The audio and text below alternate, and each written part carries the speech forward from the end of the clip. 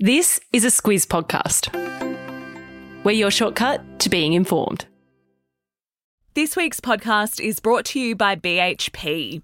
Copper is a big deal in the energy transition because it's used to make electric vehicles, wind turbines and solar panels. When it comes to producing copper responsibly, it's happening now at BHP. Good morning, I'm Kate Watson. And I'm Claire Kimball. It's Friday, the 26th of August. In your Squiz today, airline results. Joe Biden's big call on student debt. A plan to make our homes more energy efficient. And a shout out to Ken. This is your Squiz today. My first Squiz Today podcast in a good 7 months, Claire. Wonder if I've still got it. Kate, it's so good to hear your voice on the podcast. I hope you've rested easy. It's lovely to hear your voice. Well rested after 7 months. Of course, I'm just filling in. Larissa will be back on Monday. And then, Claire, there'll be some new voices kicking around too. Bit of an exclusive from us this morning. Yes, super exciting. Oh, she's not giving much away. Let's get into the news. Starting today on airlines and their results, Qantas, Air New Zealand and Rex Airlines reported financial results for the 2021-22 financial year. It's a familiar story, Claire. Losses. Losses, of course, because of the pandemic. That has led now to ongoing staff shortages, which if you've been through one of our airports, either trying to go internationally or just domestically, you will know that that's an issue. Also, the high price of fuel has been a real issue for the airlines. What they say is that fuel prices are expected to be 60% higher this financial year compared to pre-pandemic levels. And that, of course, is due to the war in Ukraine. So those are the challenges facing the airlines as we move across the next couple of years. How bad are these losses? They're pretty significant for these airlines. Rex, for example, is a small airline, but it's investing really heavily in growth. It delivered a $46 million loss. It's the worst result that it's had in 16 years. When you look at Qantas, which of course is a much more significant airline, it had a loss before you take into account tax of $1.86 billion. And when you look across the ditch to New Zealand, Air New Zealand's loss was $648 million. They're significant hits, but they're what the airlines expected. It's quite extraordinary to look back on it. It wasn't that long ago that our borders actually opened. They're fairly optimistic about the future, but there are some ongoing challenges. There sure are, and in response to those, Qantas boss Alan Joyce said calls for him to resign over customer complaints were part of the job. That's the quote. Qantas did announce this week a gift to frequent flyers as an apology, a $50 travel voucher. But a heads up, you have to accept the gift by the end of September via your Qantas account to be eligible for it. Hop onto it. Whilst we're talking big bucks, Claire, this next one is a whopper. President Joe Biden has announced he'll wipe out $433 billion of student debt. That's billion with a B, 433 billion. It is a lot of money and it's an election promise of his. What he is trying to do is really clear those debts of students in America. Of course, student debt is a real feature of the American education system. What Biden has announced is, when you look at Australian dollars, $14,000 debt relief if you earn over $180,000 a year, and $28,000 relief for those who earn less than $43,000 a year. Student debt is the biggest consumer debt in the US after mortgages.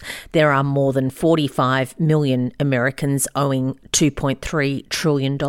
In federal loans, that's right. Not everyone's happy with this decision. Some economists are predicting it could further increase inflation because, of course, consumers will have more money to spend, which could in turn increase demand. Still overseas, and Japan's Prime Minister has asked his government to look into restarting the country's suspended nuclear power plants and building new reactors. Nuclear is a big word in Japan, of course, after that Fukushima disaster back in 2011. Yeah, of course, that earthquake and tsunami double whammy really did put nuclear on the back foot. And what resulted from that was basically a shutdown or a much reduced load of nuclear power coming from those plants across the country. Of course, Japan is no different, though, to everywhere else in the country that's seeing a lot of pressure on energy costs. Of course, imported coal is very expensive. Importing gas is also expensive, so they're looking at their options, and switching back on nuclear is something that the Prime Minister has said should be on the cards. Yeah, reports say that public sentiment in Japan has been shifting in favour of turning those idle plants back online. Back in Australia, and Australia's ministers responsible for the construction sector will meet today to develop a plan to lift the energy efficiency of Aussie homes, Claire, from 6 to 7 stars. It always confuses me when star ratings go above 5. Yes, Margaret Pomeranz, 5 stars usually is the highest rating that you can possibly get. Very different, though, when it comes to things around that climate issue and making sure that things are energy efficient. There's lots of things in play. And these sorts of standards that are part of a code are something that our ministers are looking at today in a meeting.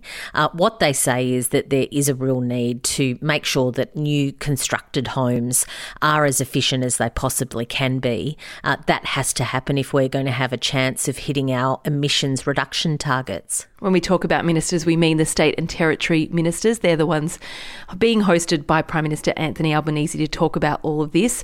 They seem to all agree with the change, but it's the timing that's disputed. Some consider it a more urgent priority than others. A message now from our podcast partner, BHP. The steel made from iron ore plays an important role in providing the production of our energy infrastructure, from wind turbines to power poles. So cutting carbon emissions in iron ore production is key.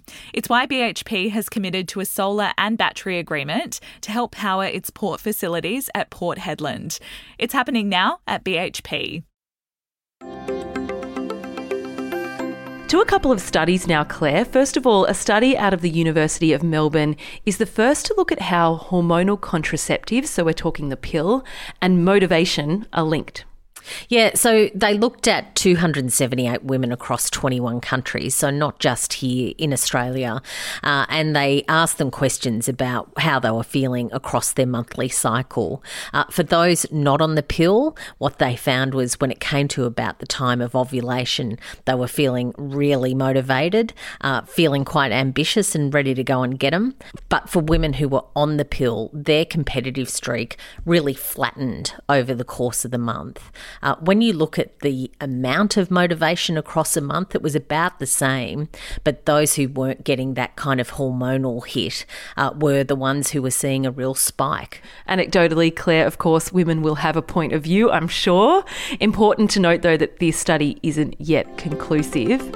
As I said, we'll do one more study before we get to Friday Lights. The University of New York has found that it's not necessarily the case with languages that you have to use it or lose it. You and I think, are on a joint ticket on this one. I did years of French at school, can't remember a thing. My brain just... I did German, don't know much. Just not wired that way. What this study says, though, you should be able to recall, particularly when it comes under pressure, quite a bit of those French lessons. And in fact, those who learned French between 1970 and 2020, when they were asked to complete a vocab and a grammar test, when it came down to it, the ones who did it even up to 50 years ago did okay. So it's there in your brain somewhere. Rattling around. I reckon some people just have an aptitude for it, and I am not one of those people. Yeah, here. Friday Lights, Claire, super helpful. The Washington Post has an article about how to maximise your phone battery. They asked real-life Lithuanian battery experts. Look, I'm one of those people who have my laptop set up, it's plugged into a screen and it's plugged into a charger, and I finish work almost every night and walk away thinking I really should unplug it from the charger. And what apparently you should. What this advice says is that's what you should absolutely do if you want to get the longest life. And in fact, for those thrill seekers, I'm probably a bit like you, Kate. I like to keep my phone pretty well charged, but what they say is run it down to about 20% power before you plug it back in again. But no less. It's you got to time it right, don't you? It's a science. The clincher for me was not letting your phone get too hot. I am very guilty of letting it sit in the sun at the beach. Not good. Finally, Claire, shout out to Ken. So Ken is a World War II veteran. He turns 97 years old today. His daughter Glennis got in touch to say, look, he's a really keen squizzer, loves the Squiz podcast. So amazing. Ken, happy birthday. We're really thrilled that you're part of the gang. Ken, happy birthday. I'm nearly tempted to sing, but I won't. Don't think that's your gift. No, I don't. I think your gift is me not singing. But thank you so much for listening to the Squiz Today podcast every single day. Not sure Ken is our core audience, Claire, but we will absolutely take it. It's a broad church. It is. We welcome everyone here. That's all from us today. What a thrill to be back. That was a bit of fun. So good to have you back, Kate. Have a great weekend, and we will catch you next week.